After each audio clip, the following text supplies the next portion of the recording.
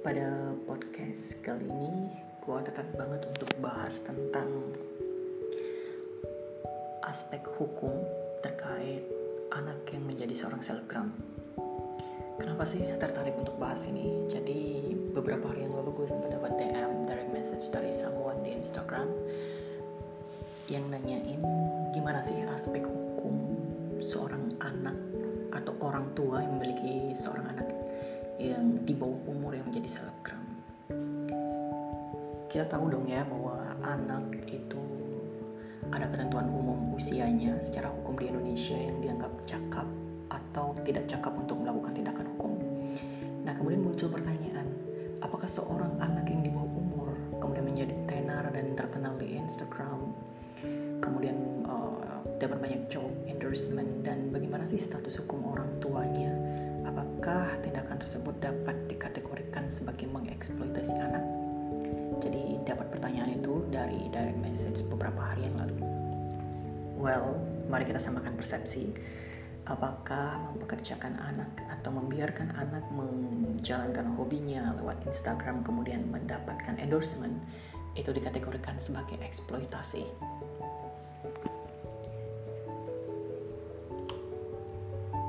Jika kita berbicara tentang endorsement, jadi endorsement itu identik dengan perjanjian kerja. Jadi perjanjian kerja bukan perjanjian kerja antar karyawan dan pemberi kerja, tapi perjanjian kerja sama selebgram dengan pemilik produk. Jadi mari kita bersamakan persepsi lagi, apa sih sebenarnya selebgram itu? Jadi selebgram adalah istilah untuk pengguna akun Instagram yang terkenal, memiliki fans atau pengagum yang cukup banyak. Jadi biasanya untuk swipe up di stories itu biasanya minimal followers di Instagram itu 10.000 ke atas di situs jaring sosial tersebut. Gue refer ke salah satu artikel yang sangat menarik yang pernah diakses oleh kompas.com yang judulnya itu menguak layar bisnis selebgram. Coba di googling lagi deh buat mastiin itu artikelnya. Dengan ratusan ribu dan jutaan pengikut setia, perusahaan-perusahaan besar pun hingga detik ini mulai melirik selebgram untuk mempromosikan produk mereka yang kemudian istilahnya dikenal dengan endorsement.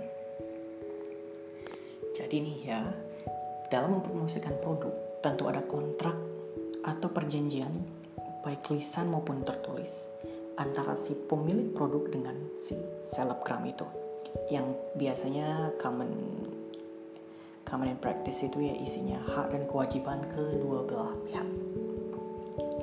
Terkait perjanjian ini, sebagaimana diatur dalam pasal 1320 Kitab Undang-Undang Hukum Perdata. Jadi KUH Perdata ini buku saktinya perdata di Indonesia yang nggak cuma wajib dikuasai oleh anak-anak hukum, tapi juga masyarakat Indonesia wajib paham tentang substansi dari KUH Perdata itu. Pada dasarnya agar kontrak atau perjanjian endorsement sah, ada 4 syarat yang harus dipenuhi. Pertama, sepakat mereka yang mengikatkan dirinya. 2, kecakapan untuk membuat suatu perikatan. Ketiga, suatu hal tertentu. Keempat, suatu sebab yang halal. Berdasarkan syarat 1320 itu secara logika kita akan berpikir, apakah anak di bawah umur itu memenuhi poin kedua, kecakapan untuk membuat suatu perikatan?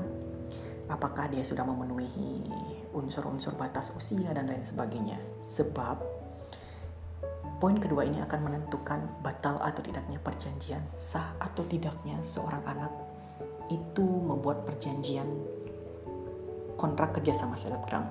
Mengapa? Karena syarat pertama dan kedua yang sepakat mereka yang mengikatkan dirinya, kemudian kecakapan untuk membuat suatu perikatan, itu merupakan syarat subjektif. Sedangkan syarat ketiga dan keempat adalah syarat objektif. Jadi artinya syarat subjektif jika tidak terpenuhi, maka perjanjian tersebut dapat dibatalkan. Ini kalau yang poin pertama, sepakat mereka yang mengingatkan dirinya, kemudian kecakapan untuk membuat suatu perikatan itu tidak terpenuhi, maka perjanjian tersebut dapat dibatalkan.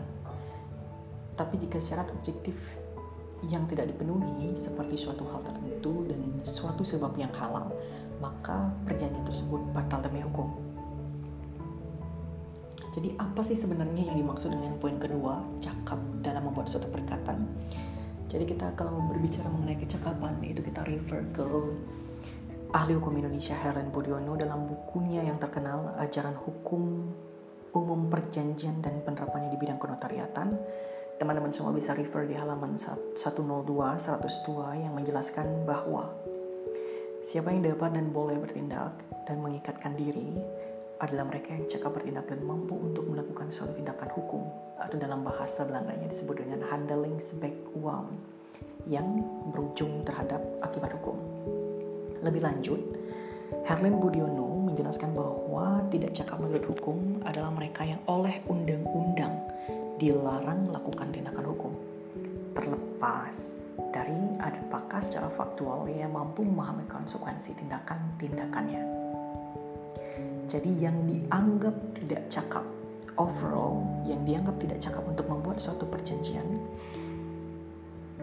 adalah pertama, anak yang belum dewasa; kedua, orang yang ditaruh di bawah pengampuan; ketiga, perempuan yang telah kawin dalam hal-hal ditentukan undang-undang, dan pada umumnya semua orang yang oleh undang-undang dilarang untuk membuat persetujuan tertentu, tapi ketentuan ini telah dicabut.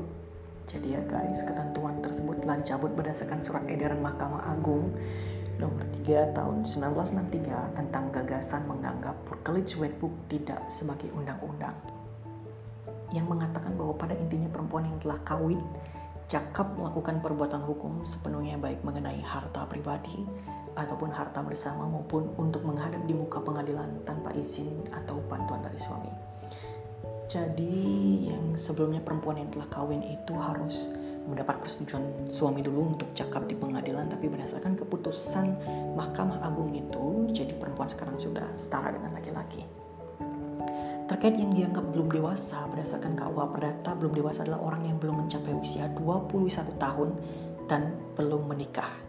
Jadi udah ada gambaran dong tentang siapa yang cakap dan gak cakap untuk melakukan suatu perjanjian. Next, let's moving on to the next topic. Bagi selebgram anak, karena anak yang belum dewasa atau belum berumur 21 tahun dan belum menikah, berdasarkan KUH Perdata, dianggap tidak cakap untuk membuat suatu perjanjian, maka orang tuanya akan mewakili anak tersebut dalam membuat perjanjian dengan pihak-pihak yang ingin bekerja sama dengan selebgram anak. Digarisbawahi lagi, bagi selebgram anak, karena anak yang belum dewasa, belum berusia 21 tahun dan belum menikah, sebagaimana dipersyaratkan oleh Kitab Undang-Undang Hukum Perdata, dianggap tidak cakap untuk membuat suatu perjanjian, maka orang tuanya lah yang akan mewakili anak tersebut dalam membuat perjanjian dengan pihak-pihak yang ingin bekerja sama dengan selebgram anak. Hal ini diatur sebagaimana dalam pasal 47 Undang-Undang Nomor 1 Tahun 1974 tentang perkawinan, yang menyatakan sebagai berikut. Yang pertama, anak yang belum mencapai umur 18 tahun atau belum pernah melangsungkan perkawinan ada di bawah kekuasaan orang tuanya selama mereka tidak dicabut dari kekuasaannya. Ayat 2, orang tua mewakili anak tersebut mengenai segala perbuatan hukum di dalam dan di luar pengadilan. Jelas banget nih pasal 47 Undang-Undang Nomor 1 1974 tentang perkawinan. Jadi selebgram anak yang usianya di bawah 18 tahun sesuai Undang-Undang Perkawinan dan 21 tahun berdasarkan KUH Perdata, itu semua dikuasakan ke orang tuanya. Karena dasarnya yang dibuat adalah perjanjian kontrak kerjasama, maka pengaturannya tidak perlu tunduk pada Undang-Undang Nomor 13 Tahun 2003 tentang Ketenagakerjaan. Jadi nggak ada sangkut pautnya karena ini bukan perjanjian kerja, melainkan perjanjian kerjasama. Kalau kita berbicara tentang tanda kutip eksploitasi anak ya, jadi kita harus tahu dulu hak-hak anak itu apa sih sebenarnya. Mengenai hak-hak anak dapat kita lihat dalam Undang-Undang Nomor 39 Tahun 1999 tentang hak asasi manusia, serta Undang-Undang Nomor 23 tahun 2002 tentang perlindungan anak, atau biasa kita dengan Undang UU Perlindungan Anak, sebagaimana telah diubah kalau tidak salah dengan Undang-Undang Nomor 35 tahun 2014 tentang perubahan atas Undang-Undang Nomor 23 tahun 2002 tentang perlindungan anak. Kalau tidak salah itu UU 35/2014. Jadi, if I'm not mistaken, yang dimaksud dengan anak berdasarkan pasal 1 angka 5 UU HAM adalah setiap manusia yang masih berusia di bawah 18 tahun dan belum menikah. Jadi sepertinya Undang-Undang HAM ini untuk batas usia itu merujuk kepada Undang-Undang Nomor 1 tahun 1990 tentang perkawinan 1991, termasuk anak yang masih dalam kandungan apabila hal tersebut adalah demi kepentingannya. Sedangkan berdasarkan pasal 1 angka 1 UU 35/2014 tentang anak adalah seseorang yang belum berusia 18 tahun, termasuk anak yang masih dalam kandungan. Jadi berdasarkan ketentuan pasal tersebut, jika di KUH Perdata menyatakan bahwa anak atau cakap umur 21 tahun, sedangkan di Undang-Undang Hak Asasi Manusia, di Undang-Undang Perkawinan dan Undang-Undang Perlindungan Anak itu menyatakan bahwa anak adalah seseorang yang belum berusia 18 tahun. Jadi kita samakan persepsi, maka cakap di sini ialah berusia 18 tahun.